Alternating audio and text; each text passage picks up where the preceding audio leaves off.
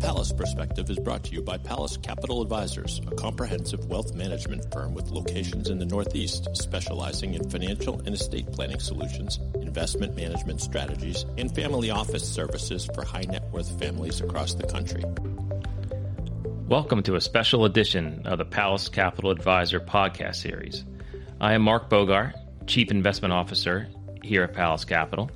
I am joined today by Rich Mullen, one of the managing partners, and Stephen Kylander, one of our senior portfolio managers. We wanted to produce this special podcast today, given all the macro events going on in the world, whether it's very high inflation, the Russian situation with Ukraine, but we thought we would run through a couple risks to markets in our outlook and update everyone on where we are today relative to markets. I just thought I would set the stage with what's driven year-to-date performance in markets. GDP and corporate earnings have been quite strong year-to-date, albeit slowing from last year. Inflation is running at a very high level. CPI was actually up 7.5% for the last 12 months ending January, the highest since 1982. On the back of this, long-term interest rates have moved higher. Speculation of Fed raising shorter-term rates is fully on the table and most likely going to happen sooner than later. We've seen stock markets pull back around the world, especially high multiple U.S. tech stocks and U.S. small cap stocks. International markets have done relatively better. We've also seen energy rally quite strongly on the back of a strong oil price. So where does that leave us for our market outlook coming into the year? Well, we still see the economy growing with strong GDP, albeit, again, slower than last year. Earnings growth still of the S&P 500 in the 8 to 10% range on the back of a healthy consumer and pricing power of corporations. And we also see interest rates moving up on both the short and the long end.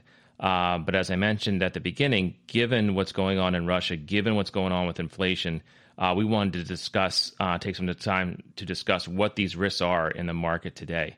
So maybe we could just kick it off with Russia. Maybe start with Steve. What's been the history of conflicts around the world? How has it impacted markets? Maybe what are some of the near-term details that you've seen coming out of the early stages of this and how we're reacting to it? Sure. I guess if one looks at conflicts, it increases uncertainty in the world. And that's really where we were coming into the past week and into the announcement of the annexation of portions of the Ukraine by Russia. But uncertainty is always elevated at the beginning of a conflict. Historically, as those conflicts work through, the world adjusts and markets tend to recover as certainty increases. Now, in this case, I mean, where would the uncertainties lie?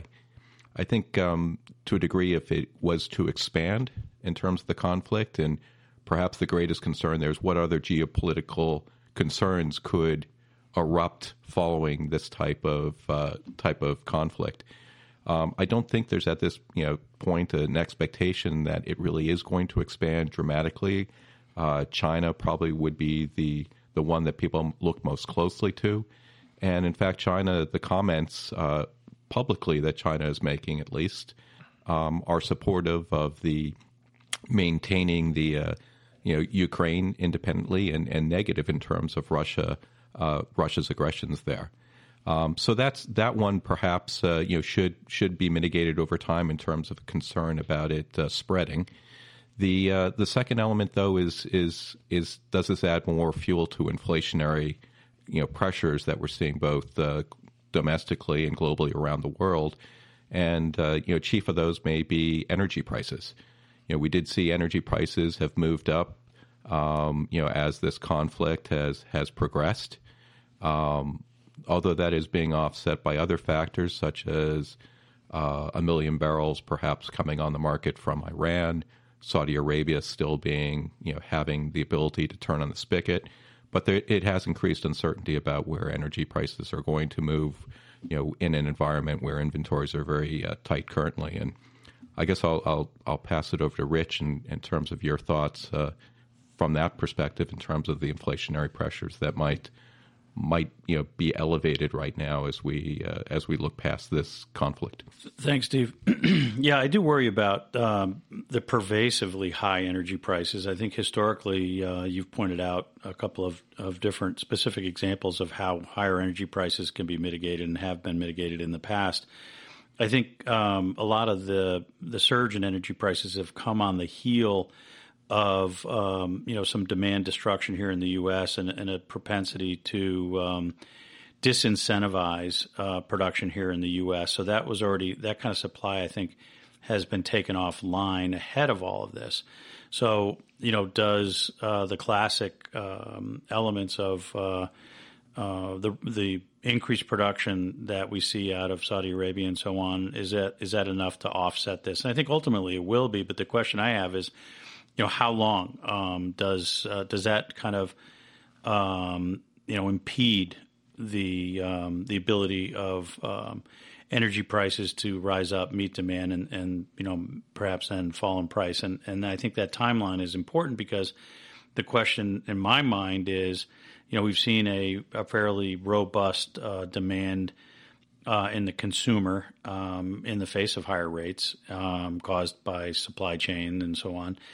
And which actually yields first? Does the consumer wither, which is obviously a very big part of economic growth here domestically and globally, or does oil prices start to mitigate, and the consumer continues in its relative place of strength in the economic engine of the globe? So those are the things I kind of worry about. I mean, I think you're right, Mark, though.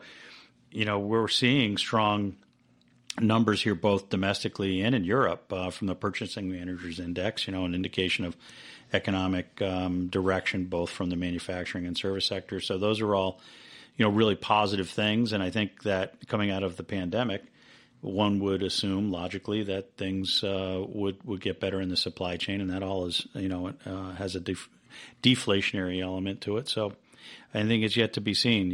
Is the inflation pervasive, higher for longer, or does it have, as Steve pointed out, certain components that will alleviate or ameliorate the increase in the price of oil and subsequently inflation? Yeah, we'll certainly see over the course of time in the last couple of decades. Clearly, a increase in oil price has to be a brake on the economy, but how much of a brake, and is it that severe? And as the economy has shifted to more and more service-type economy, the impact of that in the overall U.S. economy, I think, has been lower and lower, but it has to be a brake, as you said. And I think you can get into a little bit more granularity as well in terms of, as you're looking at specific investments, of which portions of the population are impacted most by higher oil prices and how that can affect certain industries and certain companies. And that's certainly something we do here at Powell. So we will see as we go through the year how much that high energy price is a brake on the economy. One interesting thing I think too from this is there was speculation ahead of the Russian conflict of the Fed actually doing a 50 basis point increase at the coming March meeting rather than 25 basis points, and that seemed to get the market excited in a negative way that, if the Fed's going to raise rates that quickly, that might be more negative for multiples in the short run in the market. So one glass half full of this Russian conflict might be that 50 basis points might be off the table, and maybe they'll stick with the 25 and do the continued measured pace.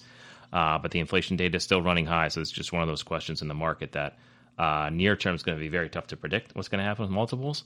We always bring that back to we own quality companies where we believe in the earnings growth, and that's what we own long run for clients. But the short term multiple impacts of these, whether it's oil price, interest rates, et cetera, Russia, are still yet to be seen. Just to add on that, it's interesting to hear you say, we talk about inflation and last month's print at 7.5%, highest since 1982. It's astounding when you look back year and a half, maybe even a little less than that, but the term deflation wasn't completely thrown out the window, and there was some worries, that were there. And I think, one of the other trends that's definitively in place here that really has a downward pressure on inflation is, the advancement of technology. We were talking about on some of these podcasts that COVID has we're headed in a digital direction societally, and COVID has accelerated that digitization. it's also created some tremendous efficiencies in the service sector and other elements of the economy. So those pressures and trends, on the downward effect of inflation are still in place, despite some of the more commodity driven pressures that we're seeing right here. So that actually is a trend that I think will help mitigate perhaps longer term some of these inflation issues that we're having. And I think that, really inflation is important and people recognize it. They go to restaurants and see prices and menus are higher. You try and make a plane reservation or hotel reservation at this point, the prices are higher. Rents are higher. So we very much see this all out there. But on the other hand, employment is still very strong. And, at this stage, probably as long as people have paychecks and there is pent-up demand for spending, maybe less so on goods, but clearly on services here as the economies continue to open up. And I think the positive silver lining on this is that the consumer is strong and so far willing to step up and pay the higher prices associated, with inflation. The concern is maybe prospectively, does that pull off growth a little bit? But as Mark said, if you dampen down and pull back growth a little bit, perhaps that will result in a slightly less strict Fed in terms of raising rates, which could be overall beneficial to maintaining valuation levels at the current level. Yep. And as you're saying, Steve, we are just remember we're a consumer-driven economy, and so if the consumer is strong, typically earnings are strong, and the economy is in a generally pretty good shape. So maybe to wrap this up, as I think about, well, what have we done for clients and where are we positioned relative to inflation and growth? Well, we've been concerned about inflation for quite a long time and rates rising, so we've already got client portfolios positioned that way. So on the inflation front, we've got hedges in owning private real estate. We've got hedges on the private credit side in the sense of they're typically variable rate securities, so they'll rise as rates rise.